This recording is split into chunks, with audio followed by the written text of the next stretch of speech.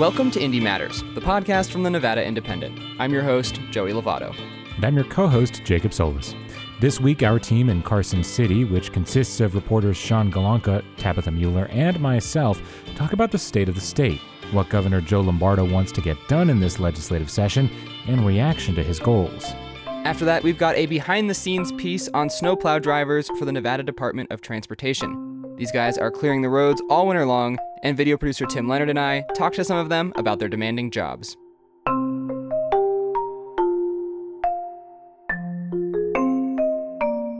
Governor Joe Lombardo gave his first State of the State address on Monday night, giving us the first glimpse into just what kind of governor he plans to be, and what exactly his priorities are. Here to break all of that down, and there is a lot, is our whole Carson City legislative team. That's me, alongside Tabitha Mueller. How are you, Tabitha? Doing well.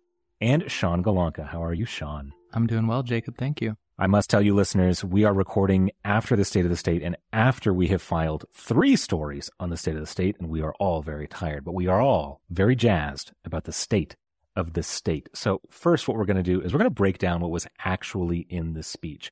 And I'm going to start with you, Sean, because one of the first things that came up is the governor's recommended budget. How big is the budget? What are we talking about? $11 billion. Sean, that's several billion dollars. How big is that in context to other budgets? Well, for example, in the current biennium, which is basically the 2-year budget period that the state government operates on, it was $9.2 billion.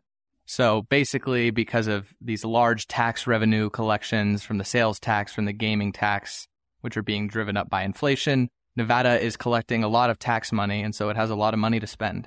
There's about $1.9 billion in excess cash that Governor Lombardo has to kind of bake into his budget with one-shot, one-time appropriations, investments into the rainy day fund. So that's kind of a carryover from the current budget period. But then we're also seeing a pretty significant jump in just the size of the normal 2-year budget going into this next 2-year period. Okay, so if we were to look at that big budget, and it is a big budget, and we were to pick out the things that you think are most important, what would you say? And we'll go to you, Tabitha, on that.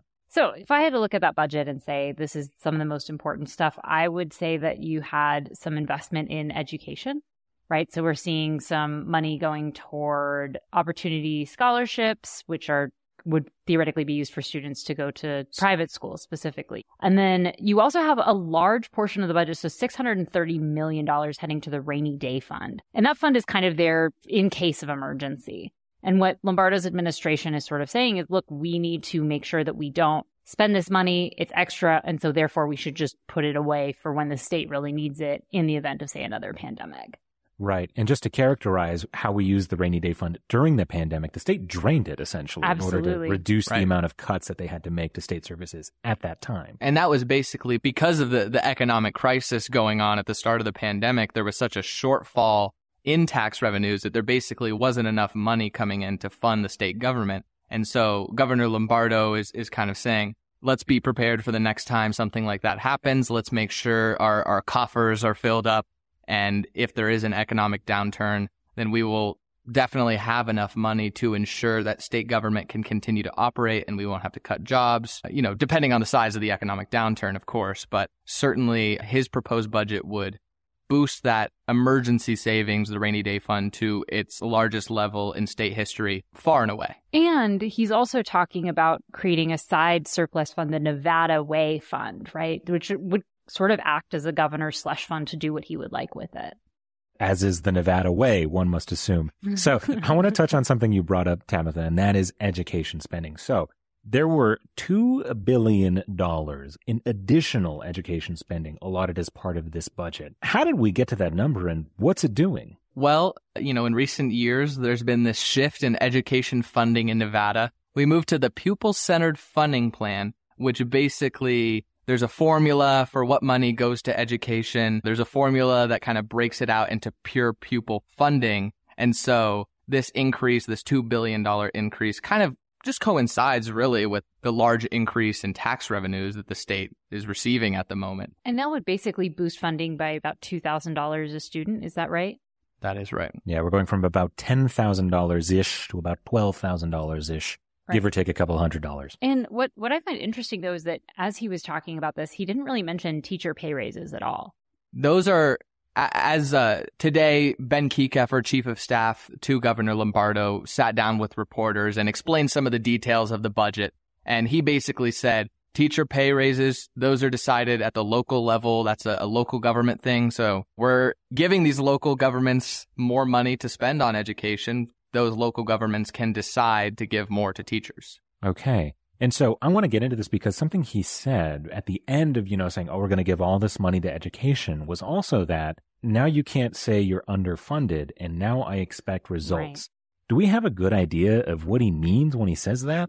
So like a lot of things that he outlined in his State of the State speech, there weren't exact metrics, right? We don't know if he's talking about results in terms of test scores. We don't know if he's talking about results in terms of students passing. There's a lot of different things that this could be referring to.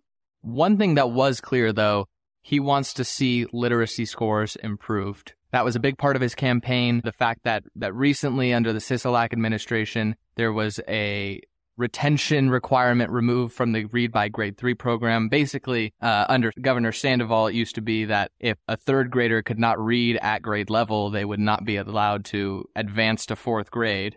Until they could read by a third grade. Until they could read by a third grade level. And so holding back students requirement was basically lifted under Sisolak. And though Governor Lombardo didn't say explicitly that he would implement that again, he was very clear that schools need to ensure that students who are not proficient in reading need to reach that level to advance to the next grade. So one thing he mentioned was school safety. So he basically attributed this uptick in school violence to the passage of a restorative justice bill that happened in 2019. And what he's saying is that he was calling for the most onerous sections of that law, characterizing that bill as having like handcuffed teachers, essentially, making it so that they couldn't punish misbehavior or classroom violence or anything of that nature. And the law doesn't prevent administrators from expelling students, but it does make that process more difficult. And so I think that he's looking to maybe ease that process. Okay. And we have to talk about school choice. So school choice was such a huge part of the Republican education platform, was a huge part of Lombardo's platform as Mr. Education Governor on the campaign trail. So he funded some opportunity scholarships like what we talked about earlier, but I don't know how much more he can do given the fact that we have a Democrat-controlled legislature, right? And so I think that in his State of the State speech, he deliberately didn't really give too much detail about any other school choice legislation or measures or anything he'd be trying to do.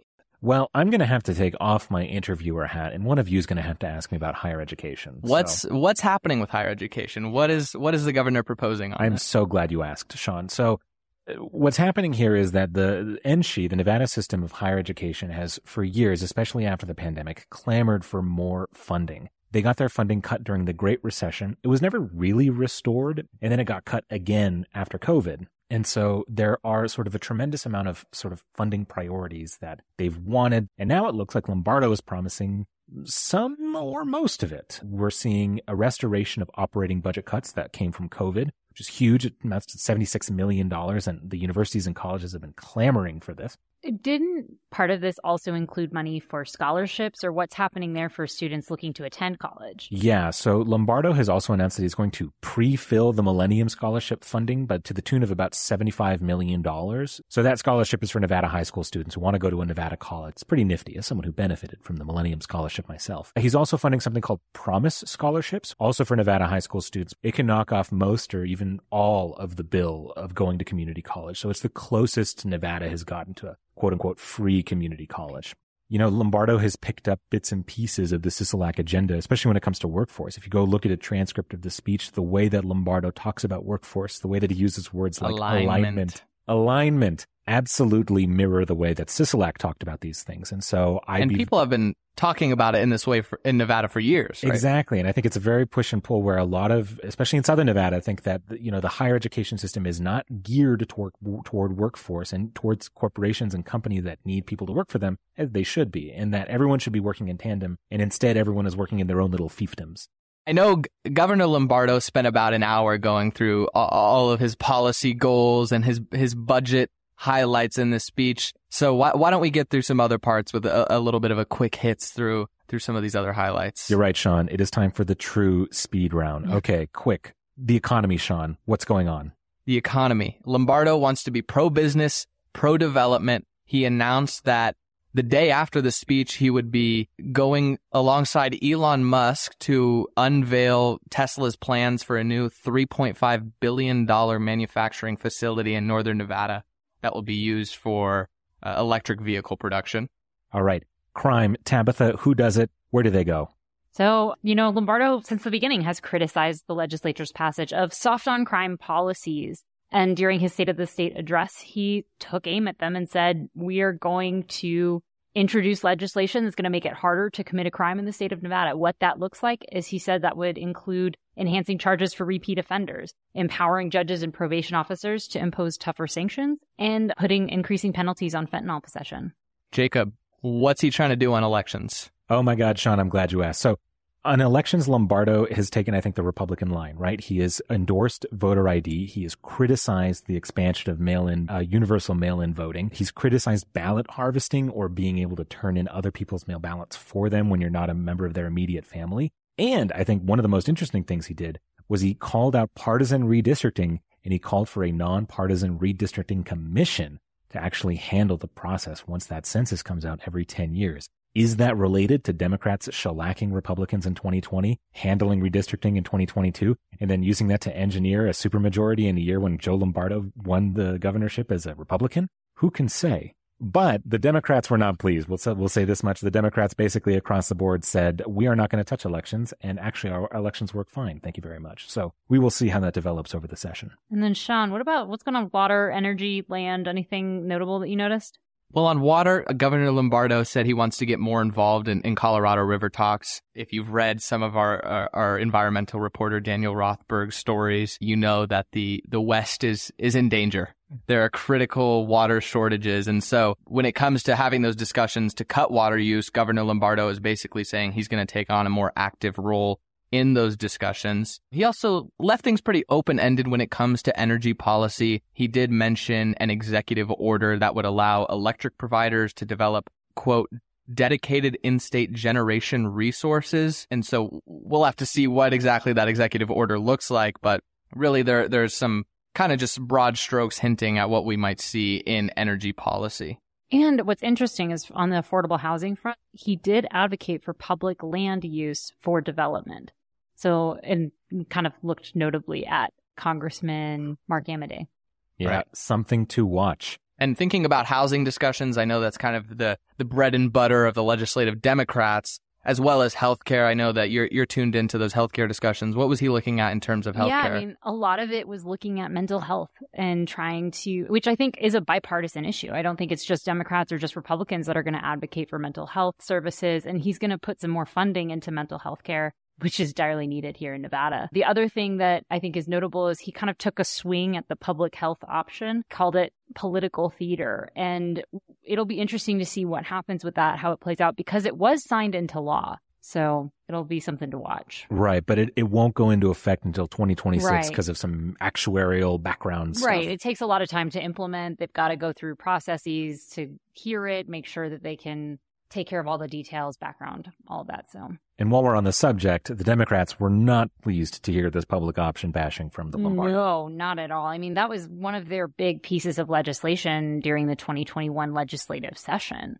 And so I think for them, this was just kind of a partisan attack that could mean a lot of tension in the legislature as things get ramped up. Okay. And we kind of mentioned a little bit, but generally speaking, how did the Democrats react to the speech? Kind of a mixed bag. You know, I think they indicated that there are areas where, you know, there's agreement. Like, for example, raises for state workers. Lombardo proposed across the board raises for state employees, 8% in the next fiscal year and then 4% in the year after. Lombardo did tack on a proposal for bonuses, retention bonuses for state employees on that.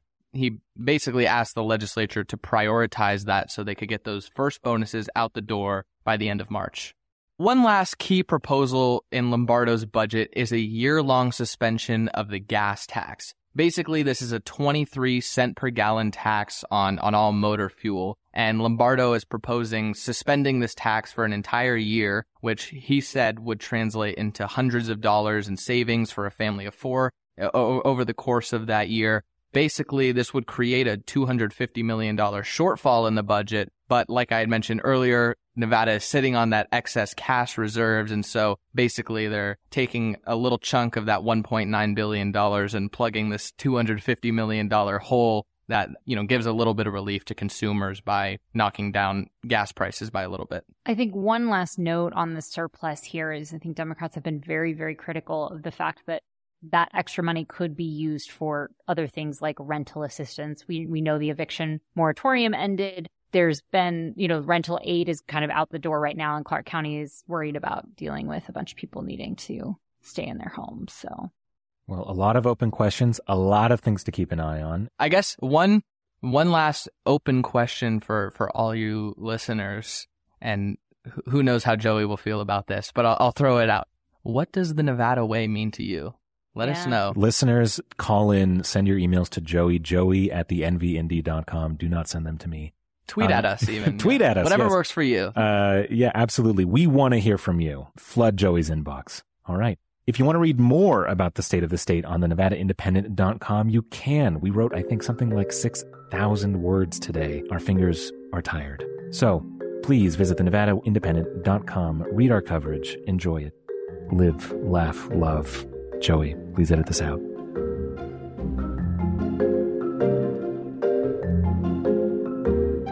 Ooh, okay, Jacob. Well, that was a lot to cover, but don't worry, I made all of those edits that you asked me to make during that segment.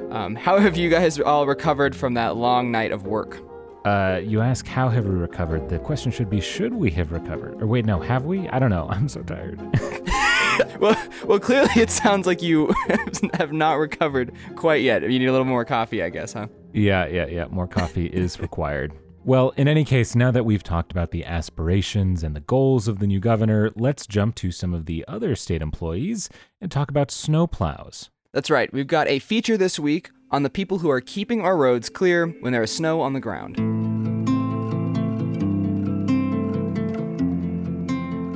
With lots of extreme weather hitting northern Nevada this winter, video producer Tim Leonard and host Joey Lovato are checking in with some of the snowplow drivers who keep the roads drivable at this time of year. Tim shadowed one snowplow driver on a 12-hour shift. You can watch that video on our website and our YouTube channel. But they also heard from other Nevada Department of Transportation workers who clear the roads on the Mount Rose Pass between Incline, Tahoe, and the Reno Basin, and who deal with some of the most snow recovery of any of the divisions of snowplow drivers in the area.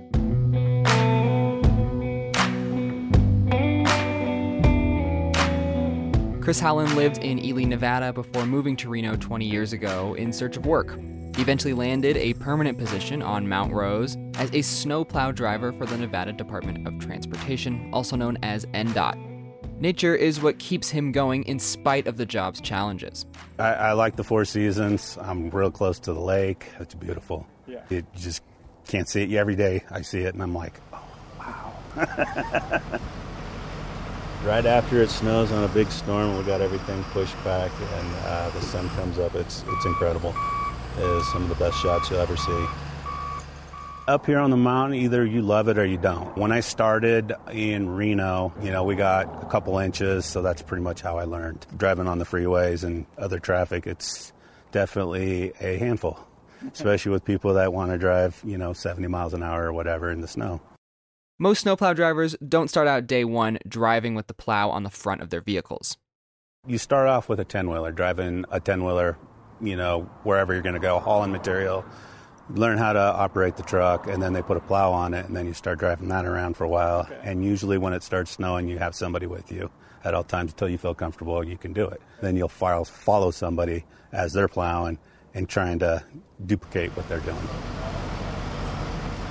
Now we're going to hear from Matt Bradbury. He works under Chris and has been a snowplow driver for 8 years on Mount Rose. It's not for everyone up here. It's harsh winters, it's long hours. I mean, every day it snows, we're up here 12 hours a day. So if it snows 4 weeks in a row, we're up here every single day, away from our family, friends. It can get a little stressful, but it's nice. Every single holiday, you never know what you're going to miss. But so we're out here doing our job, trying to keep the roads open, keep the public moving, happy. So with COVID and the difficulties of the job and the pay not being as good as plow drivers for the county or cities, it's been pretty tricky for NDOT to keep people employed. This reaches across different state agencies, actually, with an almost 25% vacancy rate in state jobs. Yeah, it's hard, it's just, morale with COVID and everything, it's hard to keep people. We're cleaning our trucks a lot more and, social distancing and all that. And I've had a lot of close calls. You're going down the freeway plowing snow, and somebody will pass you on the right as you're plowing. The windrow's going by, and they spin out in front of you, and you just got to slow down, and hopefully you don't hit them or they'd hit you. So it's very scary. You guys okay? You guys okay? Yeah, you're pretty good. You're in there pretty good. Let me grab my shovel and do a little shoveling real quick. I'll do the fronts on both sides and see if we can't get you to just pop right out.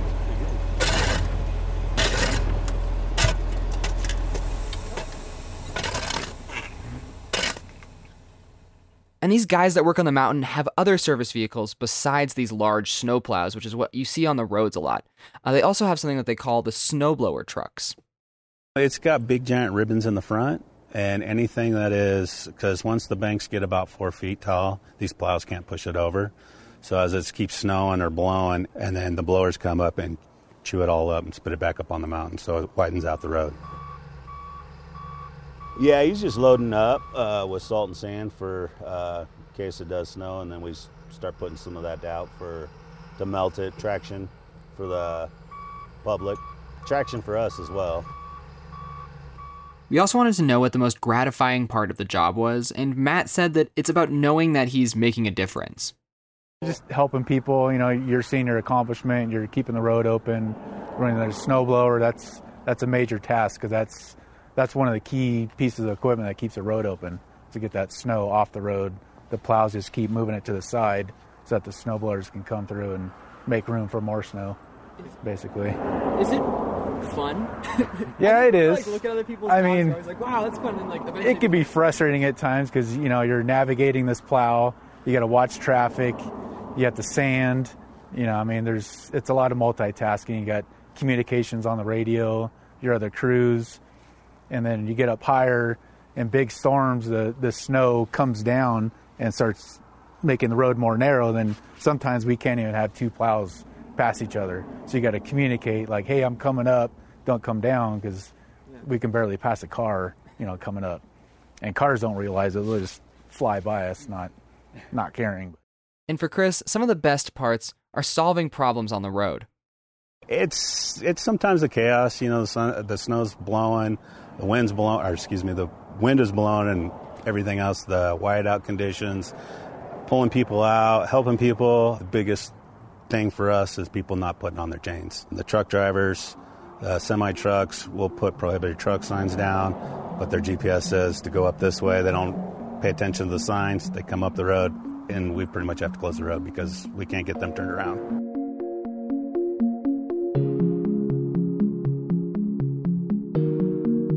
There was another semi that was coming up below Mount Rose Ski. He got stuck, pretty much blocked the road. Another lady was coming down. She kind of went off the road and couldn't get out. So I just hooked up to a strap and pulled him out and put her on her way. And we got him chains, or somebody brought him up chains, and he put his chains on and made it to the top, turned around and went back down. All righty. It's kind of easier for me to be in my supervisor truck in case somebody gets stuck in a ditch or something. It's easier for me to pull up in front of them, pull them out, than a plow. So I try to stay in that as much as possible, but if we're down or short a guy, somebody's sick, I have no problem getting into a blower or a plower and doing this all day. We have an 8-man crew right now. It's normally full, it's 9, and then in the wintertime it's usually 13. So it's a little tougher, but I get out and do whatever I can, and same with everybody else on the crew. And in the 20 years that Chris has been working to help keep the roads clear for drivers, he's seen some changes, mainly in how many people want to use the road. Yeah, when I was doing the split shifts, going from days to nights, I'd be on nights and you would see maybe 3 cars. Nowadays, it's nonstop. It's incredible. Yeah. And as you can see, just hearing it, it's like a freeway up here. 60 miles an hour, they don't slow down. Yeah. They got places to go. When the plows are either plowing the road or treating it in preparation for a storm with things like sand and salt, they can pose a danger to other motorists if those motorists are careless or impatient. Our video producer Tim Leonard, who was doing this interview with me, asked more about that. Like if you're on a plow and you got, a big line of cars trying to pass you, or... They do it. They do, and it's crazy. And usually they do it around a corner because we're not going fast enough. I mean, we'll do 25 miles an hour up the hill, and that's too slow for them, so they'll pass us. It's dangerous. You got oncoming traffic coming down, and as busy as this road is, you just never know what's going to be around the next corner. Yeah. So it's scary for us because even if somebody tries to pass us and a car's coming down, the car that's coming down is going to, of course, go into our lane, and then we got to panic and either put our plow into the ditch or at least try not to hit them. And because these things they'll rip open a car pretty easily, right, especially with these plows on the front. And it's not only other vehicles that make the road so dangerous. We just had a tree fall like a month ago. One of the plows hit it. He had a truck behind him. He said luckily he hit it first because it would have went through the cab probably. And it was a good-sized tree laying across the side of the bank. So you never know. Yeah. Like just this morning, I picked up a boulder a mile up, sitting in the middle of the road, just plopped down. These drivers are working 12-hour days on average. Almost all of that time that they're working is spent in one of the trucks.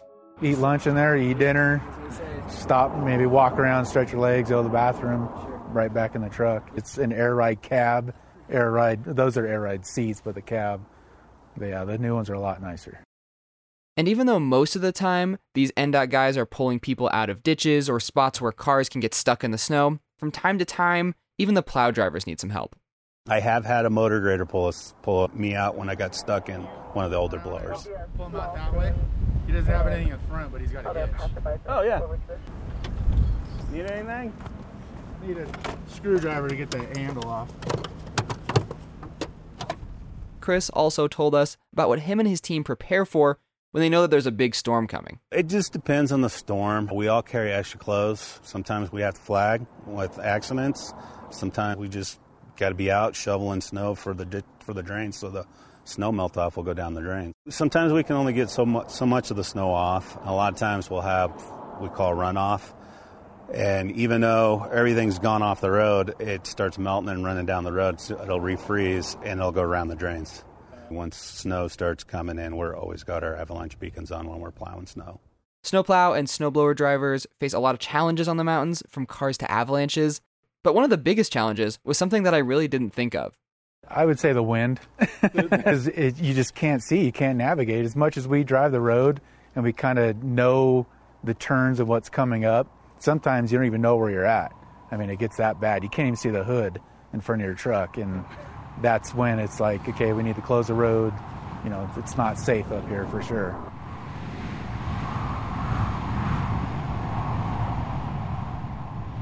So if you have one takeaway from this, it's important to remember that when plow drivers are on the mountains or when NDOT has to close the roads, that's for safety reasons. A lot of people really get upset when we close the road. And one of the big things is we get over 100-mile-an-hour winds up there with snow going through. You literally cannot see from 5 feet in front of you. So we'll close the road. And it's not to upset the public or, close them so they can't go skiing or anything. It's just for not only our safety, but their safety. You can't see, and usually when we do leave it open or it starts getting really bad, people get stuck. They panic, they can't see. The trees will be packed with snow and a gust will come down and you can't see for 20 or 30 seconds, and they panic, hit their brakes. Either they stop in the middle of the road, the car behind them can't see, it causes an accident, and then we're closing the road anyway. So we're trying to do it for us and them.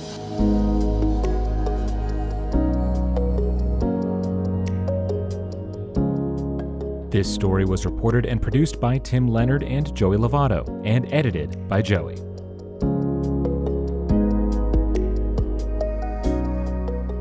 Thank you for listening to this episode of Indie Matters. This show is produced and edited by me, Joey Lovato, with additional help from Michelle Rindels and Tom Tate. If you want to support the show, leave us a rating and review wherever you listen. You can also email us at podcast@thenvindy.com. Our theme song is from Emily Pratt, and we have additional music from Storyblocks, June Pearson, Tom Fox, and Joey. Thank you for listening to Indie Matters. I'm your host, Joey Lovato. And I'm your co-host, Jacob Solis. And we'll talk to you next week.